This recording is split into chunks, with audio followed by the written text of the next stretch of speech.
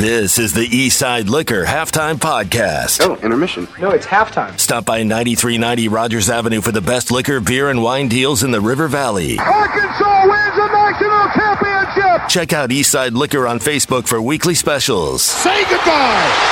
Darren McFadden, 80 yards, touchdown! Grant Hall's with us here for a segment on halftime. Good morning, Grant. How are you?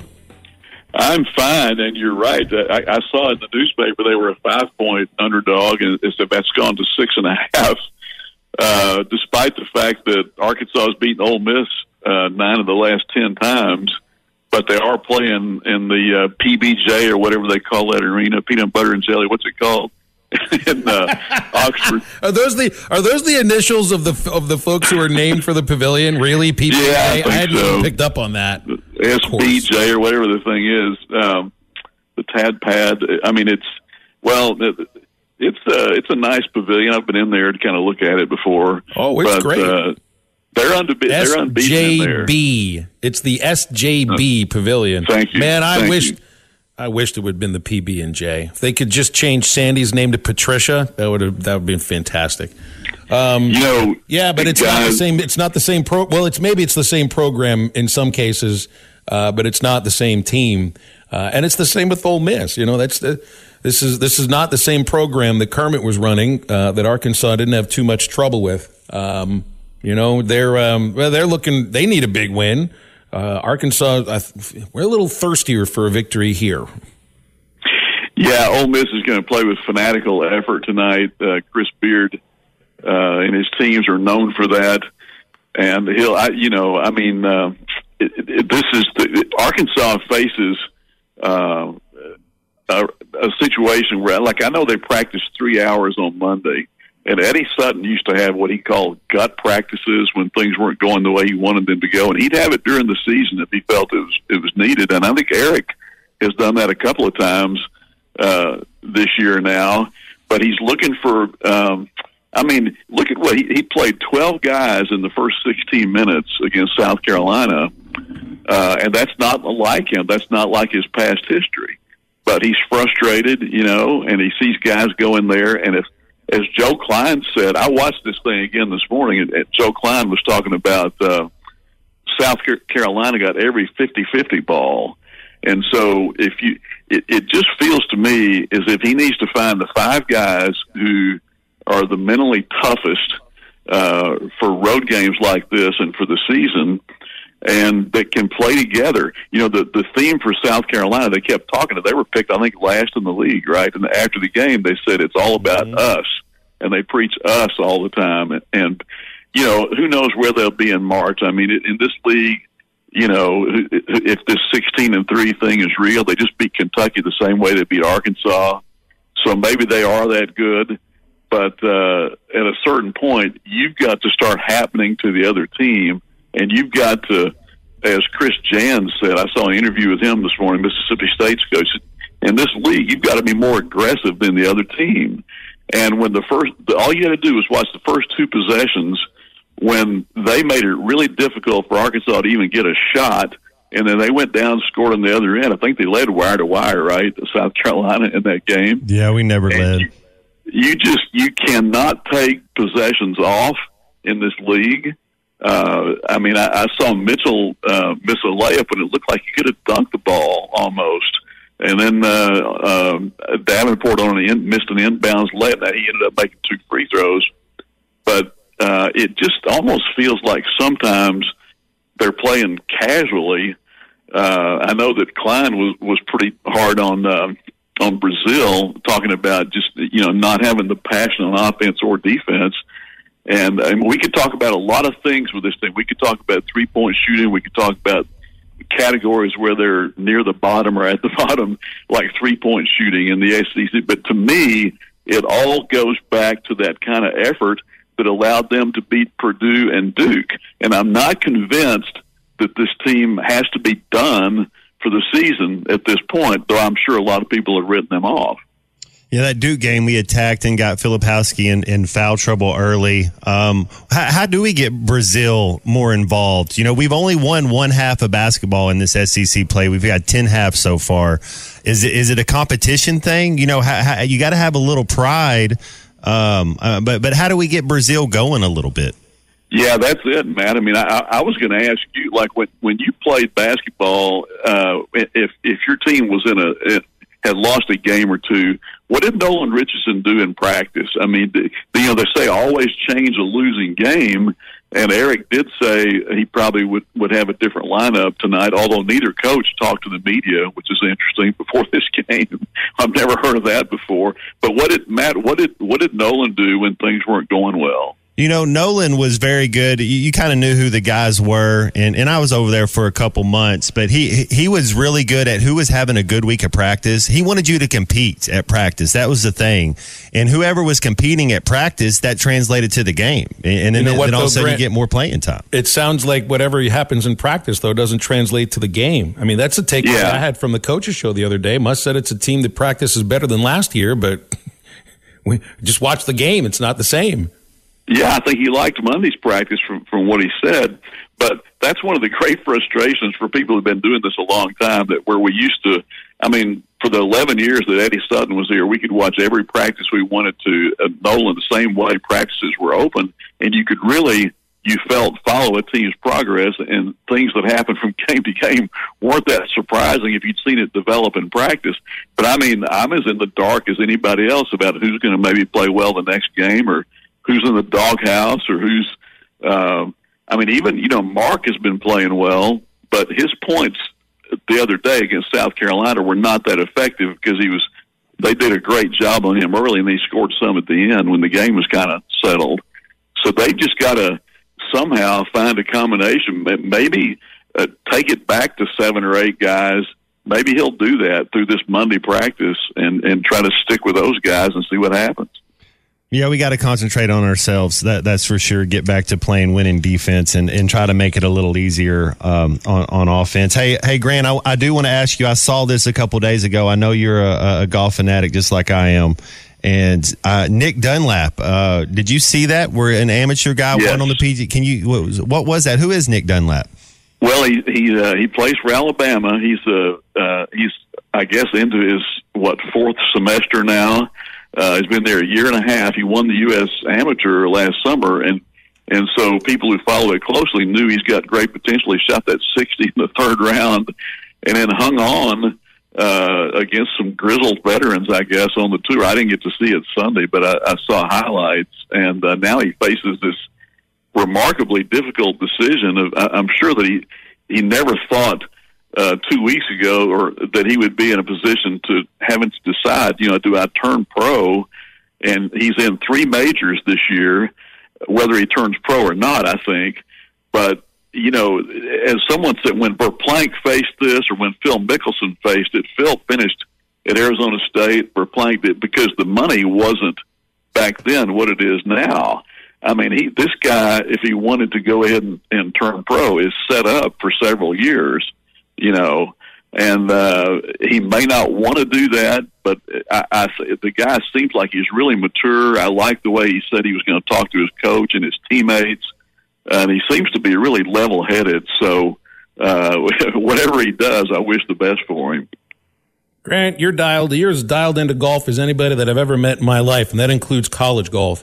Is anybody talking about the idea that the transfer portal and NIL is ruining college golf, or is that just not anything anybody's worried about? Well, I don't think it's quite the factor. I mean, it seems to be that college golf teams have more continuity. Yes, they do have transfers, and they can really help, but I don't know. That's a good question. I mean, I think NIL has changed basketball greatly, maybe even on this Arkansas team. I mean, do you guys think that? I mean, is it a factor? I think we saw it definitely on the football team last year. I think it does happen. Well, you saw it with baseball with Paul Skeens, but you're seeing it this year with Grant Nelson at Alabama. What Grant Nelson would be our best player if that dude was on our team. Or, what about Connect the year he's having? I mean, it really does affect things. But I haven't really thought about that. It's a good question. I tell you one other thing. I wanted to. Well, first of all, let's congratulate Hudson Clark for being academic All-America, and the fact he's going to come back, I think, and play a fifth year for the Razorbacks. But then a couple of things going on. The Los Angeles Times cut 20% of its staff, and Sports Illustrated is reeling right now. This magazine of almost 70 years, with all the great writers, Dan Jenkins and Frank DeFord, you could go on and on and on. New York Times has practically done away with sports, and it may not trouble many people, but it does me, because I still think there's a place for that columnist or that writer that you want to go read every day, whether it's 15 inches or what, that may have an overview or an analysis that I think is missing in a lot of today's writing. Well, the New York Times bought The Athletic, and I know they don't treat it as their sports section, but I mean that is a national publication. It does a good work, and now that it's part of the Times, it's probably a safe publication, but it doesn't print anything. The LA Times, they view themselves as not just the paper of record for Los Angeles, but that's the paper of record for the entire Western United States in their mind. Much the same that the New York Times is like the paper of record for the country in many cases. Well, I'm glad the thing that seems to hit with people. Well, but Grant, the thing that hits with people right now is the Sports Illustrated thing, because of the cover and because the weekly publication that you and I and Matt all remember and everything. It hasn't been the same publication, but you see that every one of those writers gets fired. That really hit people. Yeah, I mean, I've been reading that thing since I was probably 10 years old or something, and have always appreciated the really, and it obviously the magazine's changed a lot. It's not, you're not going to go and buy it for 10 and 12 page stories like you used to, but still, it's kind of a jolt to see that. And then one more quick thing. I don't know if you guys talked about this yet, but I guess Doc Rivers is going to Milwaukee. Were you surprised that a guy with a 30-13 record gets fired like that? Well, they just fired the coach of the year as well. The year before. Yeah, that's right. I heard Doc Rivers has lost his last 5 of his last game 7s. He's made it to like 9 game 7s. He's lost 5 in a row of game 7s. But last year they were kind of hurt. Doc's a Hall of Famer. I don't know. I don't think it's a good thing, Grant. Well, he had a kind of a well-regarded coach quit a week before the season, so maybe there is something internal there that we don't know about. But the other good thing I saw was Bobby Portis made the initial 41-man roster for Paris. I don't think he'll make the final 12. They only take 12 players, but that's pretty cool. It really is when you consider he's not even all Milwaukee Bucks because he's not in the starting lineup. He's the sixth man. That's right. Yeah. Hey, they need a sixth man with the Olympic team that knows how to be a sixth man. Absolutely. That's right. And people that remember Sidney Moncrief playing for them may even still root for him because of that, because Sidney was a lot of people's all-time favorite Razorback. And there's the guy that was mind over matter. Man, if you had guys, I wish they could see some of the practice tape and game tape of those guys and how much effort they put into it, because that's what this basketball team needs. The Arlington Resort Hotel and Spa in downtown Hot Springs, Arkansas is the perfect destination for your next getaway. Join them for a romantic Valentine's Day getaway with a special dinner or romance package. Or if you're coming to town for live racing, they've got room for you every weekend, including Martin Luther King Day weekend and President's Day weekend. Experience all the luxury and hospitality of a Grand Southern hotel. The accommodations are sure to please everyone. Visit arlingtonhotel.com for more details. That's arlingtonhotel.com. You're listening to the Eastside Liquor Halftime Podcast. Dave and his team have all your holiday drink options. That includes Fireball and Bailey's Chocolate, Jack Daniel's Crown Salted Caramel, winter seasonal beers, eggnogs, and more. Come by Eastside Liquor, 9390 Rogers Avenue in Fort Smith. Now back to the podcast. Good afternoon, Clay. How are you? I'm doing good. It's good to hear y'all's voice. Good to hear your voice too. I heard you this morning. Everything all right? I heard you talking about a slip on a little patch of ice. Oh yeah. I mean, I did the sprawl. It was ill-advised. I mean, I was on 80 yards of slush down the end of my driveway to put the trash in the trash bin. It had been out there for 3 days, and I knew the trash man was coming. And I thought, well, I'll go ahead and just walk this down. I mean, I could have just left it in the garage. I mean, trash is trash, right? Doesn't matter when you get rid of it. Boy, I went face first. The trash went down in the woods. My knee hit, my elbow hit, and my wrist hit. And fortunately, I just got some bruises, and I got a little cut on my knee. You're an athlete, Clay. You got to know how to fall. It's right. So then I crawled off that ice over into the ditch where it's grass and stood up. And this is what you do when you fall. You look around. Anybody see that? Anybody? There are cameras now that are catching the one of those ring cameras. But I'm in such a remote place. And I knew my wife had gone to a meeting at school, and she volunteers at the elementary school in Norfolk, so I knew she wasn't around. And so I just kind of gathered myself as like, man, what did I hit? Nothing. I'm okay. And then, managed to get back out of the ditch up into the slush part of the driveway and came back. And it's like, oh boy, I dodged it again. one of my 9 lives, right?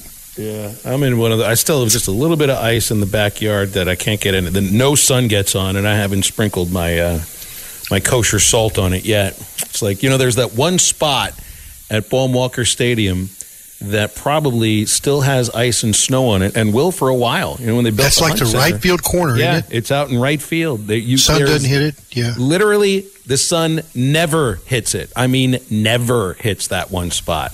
So it'll probably be frozen until opening day, no matter what. Well, I tried to figure out why was that spot ice in 86 yards is slush, and there's one big oak tree that kind of canopies that, and so the rain, which melted everything, wasn't hitting there. It was getting stopped by the tree and then running off. So I was just like, okay, mental note. That's something that I didn't know about my property that I'll know from forevermore. That you're right. There is a corner of that drive. I could have walked a little bit to the left, and that would have been slush. Of course, you can't tell the difference between slush and solid ice until you put that foot down. Until it's too late. I like how you put it, Matt. You got to know how to fall. Or you got to have padding at the right place. It's like a baseball player knowing how to slide. You kind of got to learn how to slide. Yep. But you see it with quarterbacks a little bit as well when they take off running. That's right. For a baseball player, it would help to have a warning track when you're chasing a foul ball, past the infield, or the warning track in the outfield. Then to put your hand out. We need a warning track for when we're about to slip on the ice, or just a warning it's about to happen. Matt, I got a story on you yesterday. Uh-oh. I was talking to Danny Nutt, who is managing a valet parking company for the PGA Tour. He had parking in Maui. How about that for a gig? And he's well enough. He had that bleeding of the brain stem where he couldn't fly. Man, he said, I got on the Big Bird in Tampa and flew all the way to Maui. He says, I'm good now. So that's a really nice thing to hear. But I started talking about recruiting. And when he saw Darren McFadden the first time in camp, and he ran 4.25 as a 10th grader on the watch. And but he said, I said, well, wouldn't you know Matt Jones was the real deal? And he said he came to camp. We do all these individual drills, and then at night we come back and we do flag football 7-on-7. And he says, Mr. Matt Jones put on a show. And said he had his flags on the whole day. Nobody ever touched him. Do you remember that, playing flag football? Those camps were they were extremely fun, and you get to go up there with some of your teammates, and then you get to see kind of the thing was, Clay, when you go to a camp like that, it's back then it's like, well, I heard about this kid from Little Rock, I heard about Darius Howard, I heard about and then so you're like, okay, I heard about Jeb Huckabee, and then you see him up there at the camp, and so you're like, well, I want to try to be a little bit better than them. Yeah. But just think, you made your splash when they we got to have this dude. It was flag football. The one was at Oklahoma State with Bob Simmons. I ran a 4.42, and he called me over and goes, "Hey, don't worry about doing any other drills. We've seen enough. You're done. Yeah, that was at the very Go have a Coke over there, or a Diet Coke." Yeah. 877-377-6963 as we'll take a call here from Charlie on the McClarty Daniel hotline. Charlie, what's up? How are you? What's up, guys? Man, I got a question for you, man. I just feel like you're a natural at some of this stuff. Do you even practice before you do the 40, or do you just get down there and stand when they say go? It's like before you play the piano. Do you stretch or you just crack your knuckles? You just go down there and run a 4-4, don't you? You don't even train. You just do it. It's your golf swing. It's unfair, like, Charlie. It's unfair. Nobody should be able to do that. You run track in 7th grade, 8th grade, 9th grade, 10th grade. Ran track every year. Well, that's like Rihanna not warming up before she goes out to perform and sing. You know what, though? She might not have to. She's a talent. That's right. I mean, she's a Galactico. Like me, I didn't ask the tuner to run for nothing because the tuner wasn't running nowhere other than maybe up and down the court to catch the ball and shoot it. That's about it. Well, if you're going to have a nickname after a fish, Charlie, you're in the wrong sport. You should have been a swimmer anyway. Yuck, yuck, yuck. Yeah, that's true. That's true. You know, guys, I was thinking, I wanted to throw out, I was thinking in my head a positive way last night, and I'm trying to be positive about this basketball team, which is really difficult. And then my mother decides to call me, who is she's more of a basketball fan because that's what she saw me playing. She likes all the sports, all the 3 main sports. She watches all of them, football, baseball, and basketball, but she saw me play basketball the most growing up. And she called me last night, and she goes, hey, Tuna. Well, she don't call me Tuna, but she said, hey, son, you know, I've been watching this, and she's a huge Eric Musselman fan. And she said, you know, there's something about this team, they just don't take after him. Like all the teams that he's had since he's been there, you know, she's always enjoyed watching them play just because how hard they play. And I said that is a huge problem with this team. Also, she brought up something last night. Now, she's a nurse, and she's trying to give Trayvon Brazile a little bit of a pass, saying that maybe he's not necessarily fully back to himself yet mentally. And I said, Mom, have you seen him jump? He can still go up there and, you know, but maybe she's right from the standpoint defensively, because I thought last year, guys, when he got down in the stance before he got hurt, he was unbelievable. He could guard any position. Is there maybe possibly that, the mental thing, Matt, with his knee, maybe, you know, I know it's different just going straight up and dunking compared to getting down in the stance and moving your feet. You know, I'm not trying to give him a pass. I'm just trying to give my mama some credit here. Maybe she's right, but anyway, I just wondered what you guys thought about that, and if I pray that we can pull this off. I've kind of in my head said, you know what, we're going to turn this thing around and somehow get to 10-8. I don't know how we're going to do it, but anyway, I'm praying. Anyways, y'all have a good one. Hey, Charlie, next time make sure when you tell the story that Mom actually did call you Tuna, okay? I need that. You know, can you call her Mama Tuna? When you close out on somebody, it's he kind of lunges a little bit, but yeah, he does a little. Clay, you've seen more practice than I have. With him bending, he does bend like a tall guy. Yeah. Now let's go back this year.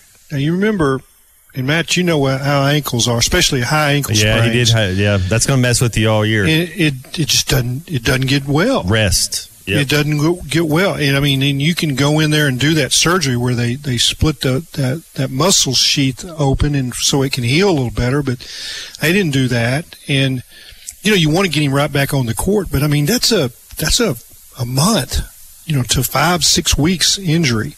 It's not debilitating, but it is a factor. And if you'll remember last year, Patrick Mahomes, he hurt his ankle in the regular season, and that stayed with him all the way through the playoffs. I mean, he was rehurting it, retaping it, and it just looks to me like he doesn't have the same lateral quickness as he did last year. And he doesn't have a lot of upper body strength, but he can't guard certain guys. And I mean, surely he's trying, so I mean that makes sense what we're talking about. What about the idea of a lack of aggressiveness in other areas? I mean, if you have an ankle sprain and you're thinking about it and you can feel it, that's going to take away some of that aggressiveness in every aspect of the game. So I look at a guy that in Brazil that should be averaging more than 6 rebounds in conference basketball.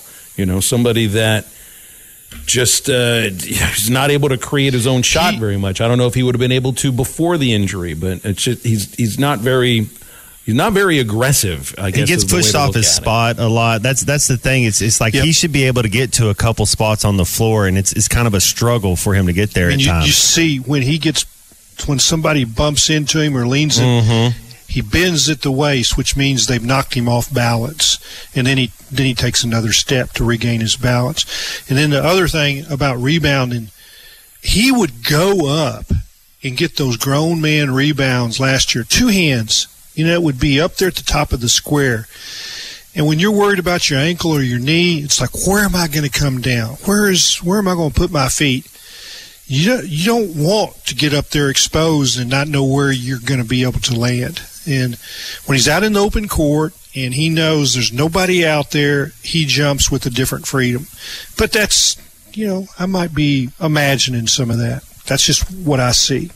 He is the only player on this team that has started every game. Devo has started 17 of the 18 games. Mark has started 14 of them. I mean, I guess I would assume that Brazil will be in the starting lineup for Ole Miss. I would assume Mark will be. I guess Devo as well. I don't know on the other two. I mean, Ellis has been a starter recently. Lawson's been a starter recently. Manyfield's been a starter recently. But the thing is all of them are going to get minutes. This is a game where, look, they beat A&M. There were, 7 players that pretty much got all the minutes, and that was because of an incredible start. They had a great first half. That's the best half they've had in this calendar year. And so Muss pretty much stuck with those guys even when things were slipping away in the second half. If you have a bad first half again, you're back to 10, 11, 12, 13 guys playing. And I just don't think it'll be a short rotation because why would you have one right now unless you see a reason to keep it? And you need a good I hate to put it on the start of a game. It's like you put the last time we were talking about this a week ago, Matt. Break it down to your 4-minute, every media timeout. I think you got to find a way to compete. You got to find a group of guys that enjoy playing together but understand how to play together and can get a feel for each other. And I don't know if you do it like a line change where you have this 5 go out there for 3-4 minutes and then you keep track of who's competing, who's winning each time they go out there, and then who wins. You're going to get to play more. We're going to trust you more if you go out there and play winning basketball. I think he would like to do that, but I think every time they play a game, it's there's another setback. And right. I mean, like a guy that has a good game or a good performance in part of a game doesn't consistently do it. And I think he wants Battle to be one of their guys, but he puts him out there and then boom, he takes a shot. I mean, there was a game, I think it's been several weeks ago, where he went out of bounds and sprained his ankle or turned his ankle, and he kind of limped back up in the corner, and the ball came to him, and he could hardly jump, but he shot it. I mean, it was like, and then he limped to the sideline. Well, if you got to limp around, you don't need to be shooting a three in the dead corner. But that's just like, what was he thinking? And I know that frustrated the coach to no ends. I mean, you can see him get frustrated. I mean, it's not like he hides it very well. Well, even if he is sitting, like I've watched him, and it's like, well, he's sitting. He must be really annoyed right now because there's nothing else he can do about it. He's just like, I'm beyond words. It's like the equivalent of throwing your hands up. Let's take a call from John, and then we'll go into the break. John's in Fort Smith. He's on the McClarty Daniel hotline. Hi, John. How are you? Hey guys, man, there's so much wrong with this team. We could go on all day. Effort's a major issue, which I don't understand. Brazil, to me, acts like, I don't want to get hurt. I may have a pro career, so I'm going to just kind of go through the motions, because rebounding is about positioning and effort, and he's doing neither one of those. My question is, why don't you get guys out there that's going to give you 110%? Layden Blocker, man, plays as hard as anybody on the team. And he does good in Florida, gets a lot of minutes, and then he comes back and he plays 1 minute. It just makes no sense at all. I mean, some of Muss's decisions on rotation, and by no means am I saying we need to get rid of Muss. I think Muss is the best thing to happen since Noah Richardson up there. But some of the things, he preaches about effort and all that, and then some guys that will give you effort are not getting to play, and I don't get that. I don't understand that. I mean, and if Brazil is afraid of getting hurt, set him down and put somebody out there that at least will give you 110%, because it's not happening with him. Yeah, I think that sometimes we watch a game and we go, all we see is one game and then the next game. We don't get to see practice. We don't know what they did in practice. It might change the rotations. Well, I know they had a 3-hour practice on Monday. I know they traveled yesterday. It's not a long flight, but everything that goes into getting on the bus, getting up. If they flew at XNA, which is what you're usually doing right now, and everything that goes into it, and then you have a little shoot around yesterday when you get to the pavilion. Well, I really wish it was the PB&J Pavilion today, because it's Peanut Butter Day, National Peanut Butter Day. And then, hanging out in Oxford up until 8 o'clock today. It's a lot heavy practice, travel day, a lot of sitting. Hey sports fans, don't let plumbing issues throw you off your game. Pascal Air Plumbing and Electric is here to tackle those pesky drain blockages and ensure your water heater is always in MVP form. With Pascal's world-class service, you can count on a winning play every time. Whether it's a quick drain clear or a water heater touchdown, Pascal's got the expertise to keep your home running smoothly. Stay in the game and leave the plumbing to the pros. Schedule your service online anytime at gopascal.com. Pascal Air Plumbing and Electric.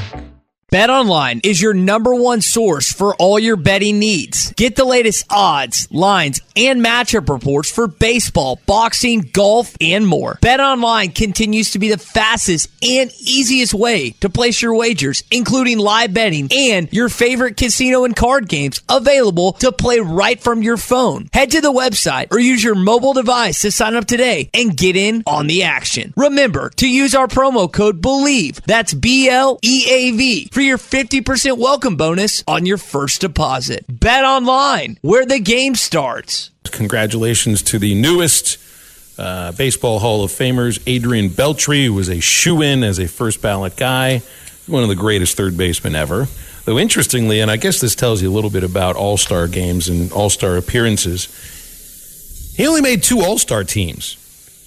But remember, you're only voted into the all-star game because of what you do in the first half of a season. So, first ballot Hall of Famer, 2 all-star games. Probably no other first ballot Hall of Famer that played fewer than those. Joe Mauer and Todd Helton as well. And this has nothing to do with whether or not anybody deserves to be in the Hall of Fame. I think all 3 of them deserve to be in the Hall of Fame. Mauer was a catcher that won 3 batting titles. And Helton, for all of the talk that he made his money through crushing at Coors Field, he actually was a pretty good hitter on the road. He had a career 855 OPS on the road, and I mean that might be a Byzantine statistic, but it really isn't. So he could hit on the road. He was a good hitter on the road. He was a great hitter at home. Sneaky 17. He won some Gold Gloves too, so that didn't have anything to do with thin air. The both of them though were quarterbacks. Well, I don't know what other sport Beltre might have played in the Dominican Republic, but Todd Helton, 2-year quarterback at Tennessee. And Joe Mauer would have gone to play quarterback at Florida State for Bobby Bowden had he not been, I think he was the first overall pick of that draft, and he was a hometown boy. Was he the first overall pick in that draft in 2001? Yep, he was. Took him 4 years to get to the major leagues, and who knows what kind of a quarterback he could have been. He went to Cretan High School in St. Paul. They ended up going with Chris Ricks. Yeah. Yep, that's right. So you want me to tell my Todd Helton story now? Yeah, what do you got? I remember hearing this before. Yeah. Todd Helton. So he played quarterback at Tennessee. Yep. Playing in War Memorial Stadium. Danny Ford's Arkansas coach. It's the early days of really having cameras close to the sideline, in the little carts, and they had the sound bubble that had just come in where you could have sound from the sideline, and you wanted to hear the crash in the helmets. They had that little clear bubble, and they had it down on pretty close to the sideline. Todd Helton running the option in the last minute of the game. Tennessee's up pretty comfortably, comes to the sideline, and he gets up after a tackle, and Danny Ford is like, said, "I hope you get hurt." Like in that picked up on the sound. Could you hear that? Yeah, and of course, the Tennessee folks went ballistic. But his point was, you don't need to be running now, man. This is you're going to get hurt. You keep doing this. You're too good a player. It's like it's time to run the clock out. Was his point. Danny was a wonderful human being. I mean, he had great, sense of caring for others, but he didn't care for Todd Hilton right then. He was a pitcher, too, at Tennessee. I mean, this guy was... he could do it all. He could have won the Olerud Award, but I don't know if it would have been named for Olerud then, because Olerud was still in the big leagues at that point. But he was kind of the same kind of guy, first baseman, pitcher. Looking at his career record as a pitcher at Tennessee, he was 19-5 with 23 saves, and he had a .224 earned run average at Tennessee. So who knows? He could have made it as a pitcher, too. Two Hall of Famers in the two Hall of Famers in Cooperstown that played SEC baseball, and that feels like a really low number considering this has been the dominant conference for college baseball for a little over 30 years now. But that's also because the SEC really wasn't very dominant for quite a long time in baseball. But they were specializing. If you play in the SEC, it's going to. Those football coaches don't want you. Football SEC coaches don't want you playing baseball. I mean, Barry Lunny, Danny Ford penalized Barry Lunny by not starting him the first game. I believe it was his senior 95. He didn't start the first game, I don't think. Broke his string of starts, and that's because he played spring baseball, and Danny didn't like it. So, the football coaches, they don't want their quarterbacks, or their key players playing. They want them at spring football. And then you end up with a coach later that we were just talking about with Matt that they didn't mind playing 2-on-2 basketball with their quarterbacks too. So competitors compete, man. You go out there, Coach Nutt. That was one of the things I wanted to play basketball. He said, if you go over there and you can contribute, go over there. He welcomed it, But if you go over there and you're going to sit on the bench like Giannis's brother and just be a fraud paycheck casher, then you're going to have to go through spring ball. And the thing with Maurer, he had the pressure of being the hometown boy and a franchise savior. I mean, why did the Twins have the number 1 overall pick? Because they stunk. And then they picked the kid who's from St. Paul. And, man, I mean, they were pretty good. They never made it to a World Series, but they did win some division championships. And then, like Beltry, this is a guy who got to the major leagues at the age of 19. He did not spend very much time in the minor leagues. So 19 years of age, he's going to be a cornerstone for the Los Angeles Dodgers. He was okay with the Dodgers for like the first 5 years. Then he has this massive breakout season in his walk year.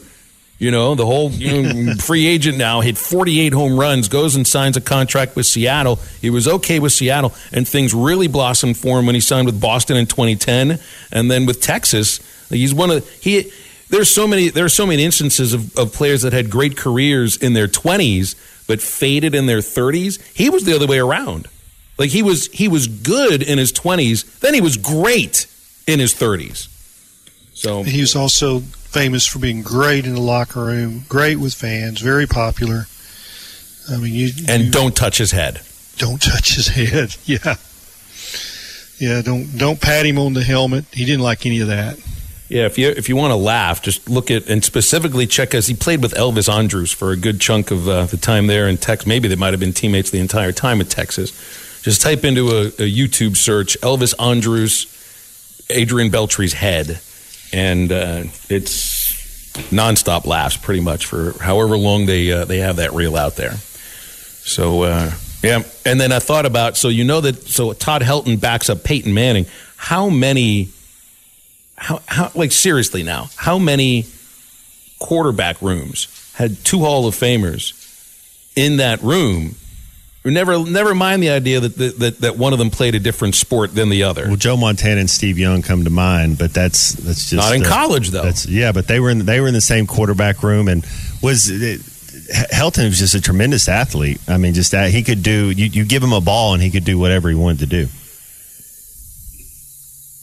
Well, It's super cool seeing these guys get there, and instead of having just one person in the Hall of Fame, because every once in a while you think this might be another year you don't get anybody elected. 3 get elected.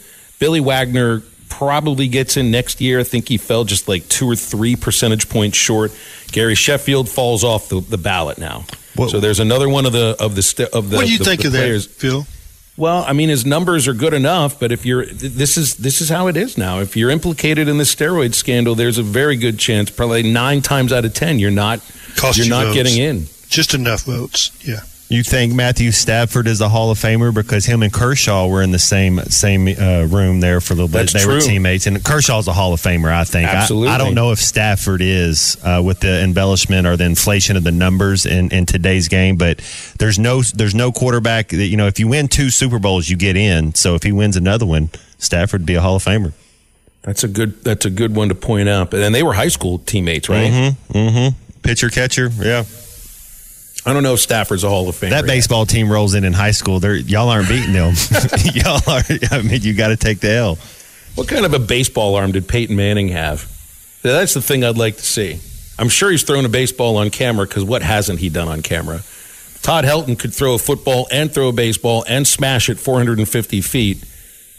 I wonder if Peyton Manning could have actually played the game a little bit. Him and Emmett are trying to bring Bud Light back. They're throwing Bud Lights around in the bar now in the new commercial. Yeah, I guess they're trying to go woke. Well, isn't Peyton involved in a Budweiser distributorship? He owns a lot of their stock. That's right. Peyton Manning is a big time investor. He's probably doing that for free. He's got to bring it back. That bottom line went down a lot. He lost a lot. Yeah, that's right. I think it's on the way back, though. I think so too, for the most part. Yeah. What was the thing you told me? Speaking of Netflix up 60 points overnight. This is after the announcement of them getting yesterday, and I Monday Night Raw. Yep. Wow, you brought it up yesterday, so I looked at it, and then today I looked at it again, up 61 points. That's wild. So this has to be all about the idea that now Netflix is going to get into sports. Now they're going to be streaming sports for live. I mean, you're looking in on this. That's the one way to grow a company that I don't know how else you could grow it. I tell you what's also going to happen is your Netflix subscription is going to be in the 20s or 30s. It ain't going to be 17. Oh yeah, it'd be $39.95 before you know it. You still remember when it was $9? $9.99. It was never $9. That's how you got in. Yep. It was always $9.99, and they sent these things called DVDs to you too. Yeah. I never. Kristen, did you ever watch a DVD? Oh man, maybe a few times. Gosh, I mean, this is it really wasn't a lot. Whoa. That's my daymaker right there. I'm old. That's yeah. I got about 400 DVDs in a DVD case at my house, like in a CD binder. It's like, oh my goodness. I got something that's pretty cool in my library. I've got 60 DVDs, and I think it's 30 years. There's 2 of them for each year. It's the 30 years of the Mobile Southwest Conference highlights. Kern Tips narrates it. It's a little bit of every Southwest Conference game of the year. I've got one that's got Clyde Scott and Doak Walker playing against each other. Neither one of them finished the game. They both were injured. Now, here's a quarterback room that's worth mentioning. Thank you, Ron in Springdale on the McClarty Daniel hotline. Louisiana Tech had Terry Bradshaw and Phil Robertson. Phil was on the bench. And that was a top overall pick. Bradshaw was the first pick in, what was it, the 70 draft, I think it was? Phil Robertson backed him up. Who was the other guy there? That Texas Tech locker room when they had Patrick Mahomes, Baker Mayfield, and they had one other guy. That I can't think of his name. They had 3 guys in that same Texas Tech locker room. Yep. Phil apparently would sometimes miss morning workouts. Guess what he would be doing? Hunting? Duck hunting. Makes sense. Makes perfect sense. Meanwhile, Bradshaw was still figuring out how to spell C-A-T. Right. He combed his hair in those days. Happy National Peanut Butter Day today. My son has a peanut butter and jelly sandwich every single day at school. Always the smooth. Smooth or crunchy? Let's start with you, Matt. Or no peanut butter. How do you look at this? Oh yeah, crunchy. I'm an almond butter guy if you're gonna do one, but yeah, crunchy for sure. All right, you're going with different nuts and their butters. Okay, if you got to do that. What about sunflower? Ever had the sun butter before? I don't know that I've had. I'm not really into the butter scene that much, you know. No, good. I cook with olive oil. You know, that's my fat I cook with more than I don't really mess with the butter. I'm a lot more like Paula Deen than you are. Yeah. But there's extra light peanut in front of the butter in this case. Yeah. Clay, what about you? Crunchy or creamy? I was going to say clear. I'm not eating clear peanut butter. Creamy. Okay. Never crunchy? No, I mean it's you know, I got in an elk camp 2 years ago, and you know we stopped at the grocery store before we went up to 10,000 feet and had our food stuff, and every day we make at 4 a.m. when you're getting ready for the day, you make a sandwich for 1 o'clock in the woods, and got out on our little table there in the tent. And my buddy pulls out the peanut butter, and it's crunchy. And it's like, well, I'm not eating that. And he's like, all right, everybody. You're not going to eat that?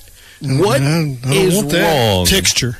What is wrong with the crunchy peanut butter? Texture, what do we have a problem with here? Texture. Do you eat regular peanuts at a baseball game?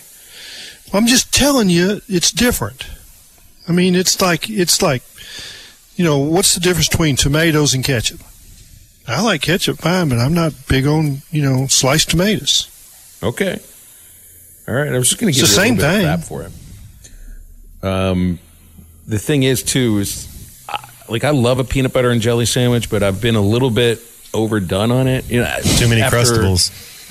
It's not the Uncrustables. And we do have that during the season. Every once in a while, I'll eat the Uncrustable in the booth. And bring one for Bubba, too, because if I don't bring one for him, he's going to remind me about that. It's like we got to be equal all the time. That's right, Bubba. It's that I'm a little I worked in minor league baseball for almost 20 years. You basically subsist on peanut butter and jelly sandwiches. They don't have the ramen. There's the two things that would go along with making that kind of money would be ramen noodles or peanut butter and jelly. They don't have the ramen noodles in the clubhouses across the Texas League or the California League. But they had plenty of peanut butter, plenty of jelly, and plenty of very low-grade bread. So, yeah, I've probably had one too many of the peanut butter and jelly sandwiches. And see, here's somebody right after my mind here, Harry Dog in Fayetteville, Super Chunk, Skippy Peanut Butter. I can eat them both. Got no problem with either of them. I'm a PB&J guy. I mean, that's my lunch when I go fishing. Have that in my backpack. My vest, stop and sit on a log and get me a little Debbie's, PB&J, and a bottle of water. I'm good. This is years ago, I was doing live sets with Paul Eels before football games. I think David Basil does them now. And I said on live camera, this is better than peanut butter and jelly. And Paul got to laugh, and he couldn't finish the segment. Right, because you can think of about a million things that can be better, but there's a moment where it hits the spot better than just about anything else. Hi, everybody. This is Chris George from Joshua's Fine Jewelry in beautiful downtown Russellville. It's the most wonderful time of the year. Christmas gifts, weddings, heirloom family treasures. And at Joshua's Fine Jewelry, we only have one sale every year, and it's right now. Every single item in our store is value priced for Christmas. We do custom one-of-a-kind jewelry. If that's what you're looking for, come see us. You can get anything fixed for a Christmas gift. Selection, quality, service, and Christmas red tag prices now through Christmas at Joshua's Fine Jewelry in beautiful downtown Russellville. Hickey and Hull Law Partners are now here for you and all your legal needs in Mena and the Little Rock area. Hickey and Hull Law Partners specializing in divorce, custody case, civil litigations, and more. Having over 7 decades of combined experience to better serve you and the community you live in. Please visit KevinHickeyLaw.com or call us at 479-434-2414 for a consultation or come by an office nearest you. Things are about to get better. Dwight, we appreciate you joining us today. I know you're pretty busy. What's going on, and how are you? I'm doing pretty well. Just got done with a workout. Just been here in Dallas, just getting prepared for the Shrine Bowl that's coming up next Thursday, February 1st. And I'm just been training for the draft, just getting ready. I'm excited about that. Dwight, Matt Jones here. What are you going to run? I'm a big fan of yours, man. I love watching you work. I love watching you play. What's your 40 time going to be? For me, I would like to run a 4.3, of course. I'm pretty sure with the work and stuff like leading up to the draft, I decide I think I'm gonna run pretty much like a 4.4 or 4.3 for sure. Nice. So what is this event you're doing on you have on Thursday next week? Okay, so on February 1st, I'll be playing the East and West Shrine Bowl. It will be played in Frisco, in Dallas, so that'll be pretty cool. It's I have practice starting tomorrow and stuff like that.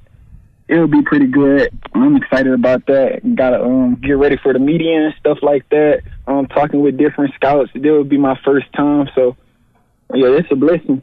So what is that like now? Because you switched from one school to the other, and every year you got to get used to new teammates. But I mean, this is the team that you are joining, and you are meeting them 1 week from the game. What is this like? You got to introduce yourself to a lot of guys and figure out, how to work in tandem and everything. I know it's not quite the same as being on a college team, but I mean, you guys are playing a football game together. Yeah, true. Just being around all these guys, it's very cool because you don't know them until you come and meet them in person, like here and stuff where I'm at right now. And being around them, you figure out the personalities, and everybody's on the same mission. We all want to feed our family. We all want to make it to the next level and play in the NFL as we wanted to do since we were kids, and just coming to seeing the competitiveness of other people and seeing their ability and how hard they work, it kind of motivates you and push you and make you want to be better, There was another awesome cornerback named Deion Sanders who wore number 2 at Florida State, played in the league for a little bit. Why'd you choose the number 2? I always been having that my whole life. It's always been 2. It really was not no reason behind it, but definitely my dad, he gave me the number, and I ran away with it ever since. And also, I did grow up liking Deion Sanders. That's another reason why I say that too. Who was the toughest receiver that you had to go against this year in the SEC? This year, I'll say for sure Malik Neighbors or Brian Thomas. The receivers are very good. I remember going against them at practice whenever I was at LSU, whenever they were freshmen and stuff, and just seeing how they transform into their junior year and the seasons that they've been having and stuff. It was real cool, and just going against them again, it felt like practice. They're giving me their best. I'm giving them my best. And it was a game that you have to show up in against them. You can't just come with 50% against them. You got to give it your all. Dwight, tell us where you feel you improved mostly in the 2 years you played at Arkansas. Come over from LSU, you're a 2-year starter at Arkansas, and obviously you made an impact at Arkansas on the field and off the field. But where do you feel you improved the most as a Razorback, and who helped you doing that the most? I would say I improved just on route recognition and play recognition, and just knowing what's coming before it happens. Like my first 2 years at LSU, I didn't get my hands on the ball that much often, and the game speed was very fast, to me. But once I came to Arkansas for my junior year, I became more developed, and I learned more and more. And I took knowledge from my old coach, Corey Raymond, and my previous coaches, Coach Wilson and Woodson. They helped me as well develop the person who I am for this last year, I would say, even though I was a little banged up. But they always made sure my head was straight, Dwight, this is Clay Henry. I want to ask you to put your stargazing lights on and tell me what's going to happen at Alabama. They lost Nick Saban, and it looks like it's been a mass exodus of players. Do you expect Alabama to go up, down, stay the same? What's going to happen? That's one of our rivals, both when you were at LSU and Arkansas. Oh, yeah. For sure, the school, I would say, will be going down for a couple years, and then hopefully they'll rise back to the top. It's just a different change of era now since that Nick Saban's gone. I know I was an Alabama fan growing up because of Nick Saban, and because Alabama was always known for winning and always been a school to have all the 5 stars, 4 stars that come in, and you got to compete with them. And every day at Alabama is hard work. You're going against the best, so you can't fall behind on anything because you have a next man that could easily replace you, you know. Now back to Arkansas. The Arkansas defense improved. You can look at the numbers this year. Why did y'all get better, Dwight? I would say the defensive scheme and the coaches and player development. I say many people on our team came back another year, and they developed in a way, and we listened to the coaches. We bonded as a team and stuff like that. We understood each other. We had came out really strong though. I say that. Yeah, for sure. I say the defensive scheme that helped. It put people in more position to make plays in the secondary.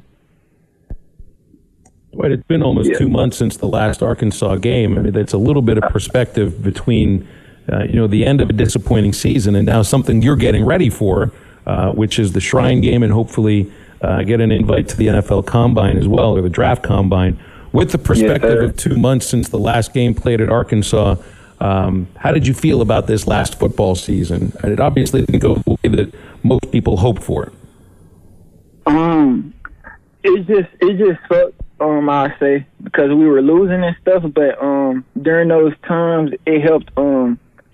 I say many people on our team get stronger because in life everything's not always going to be perfect, and you got to find a way to keep trying to have a positive mindset and keep being good throughout all the madness that's going on. And every game went out there that I was available to play in, I made sure I put it all for my teammates every time I walked on the field. I made sure we enjoyed the moments that we have before the moments was over. The season didn't go so good, but it was a disappointment, but I had fun with my teammates, and I wish it was a season that would be remembered for real.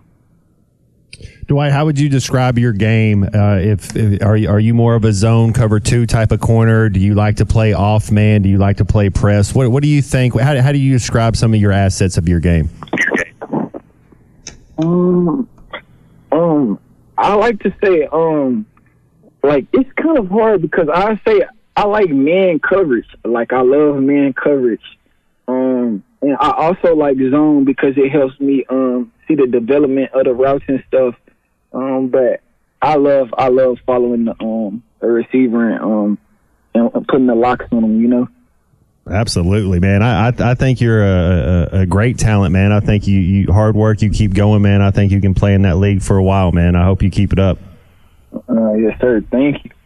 Dwight, do you play a Shrine Bowl game differently than you play, a Saturday game against Alabama or against Texas A&M? Is there a different way that you play a game that is more for the scouts, and they're keeping track of the score, but the score doesn't really matter as much? Yeah, how I'm trying to take things now. I'm trying to take things like it's me playing park at the football and I'm having fun and doing my thing.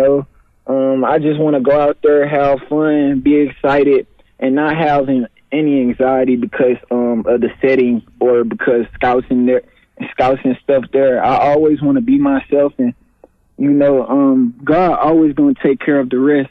I'm coming in trying to win every rep. I don't have a loss on my mind.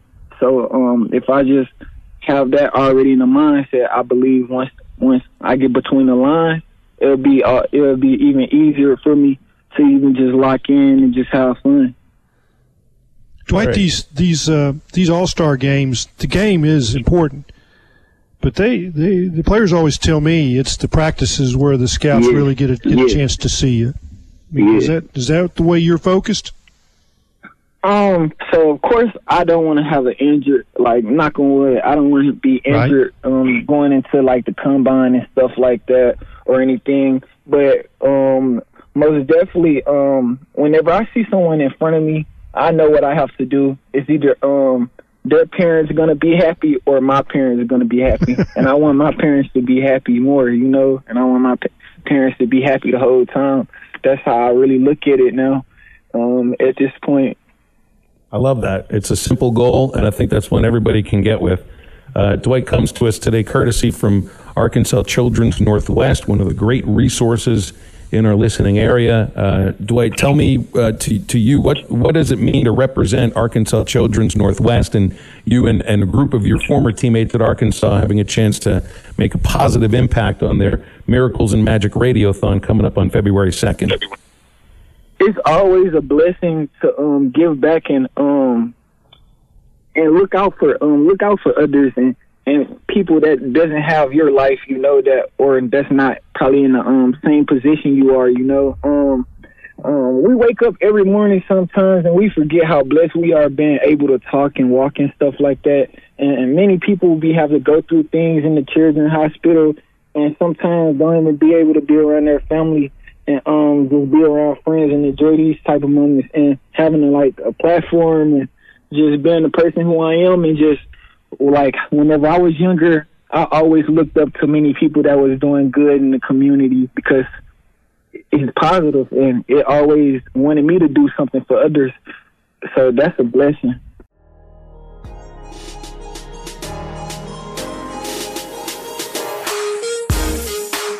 You're listening to the Eastside Liquor Halftime Podcast. Check out the Bud Light Morning Rush Podcast at hitthatline.com.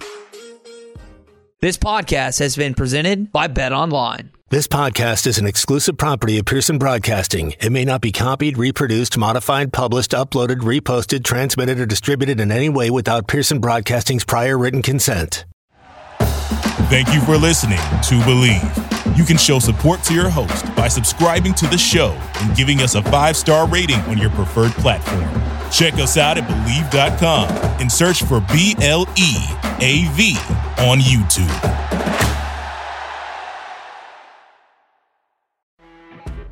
You know when you're listening to a true crime story that has an unbelievable plot twist that makes you stop in your tracks?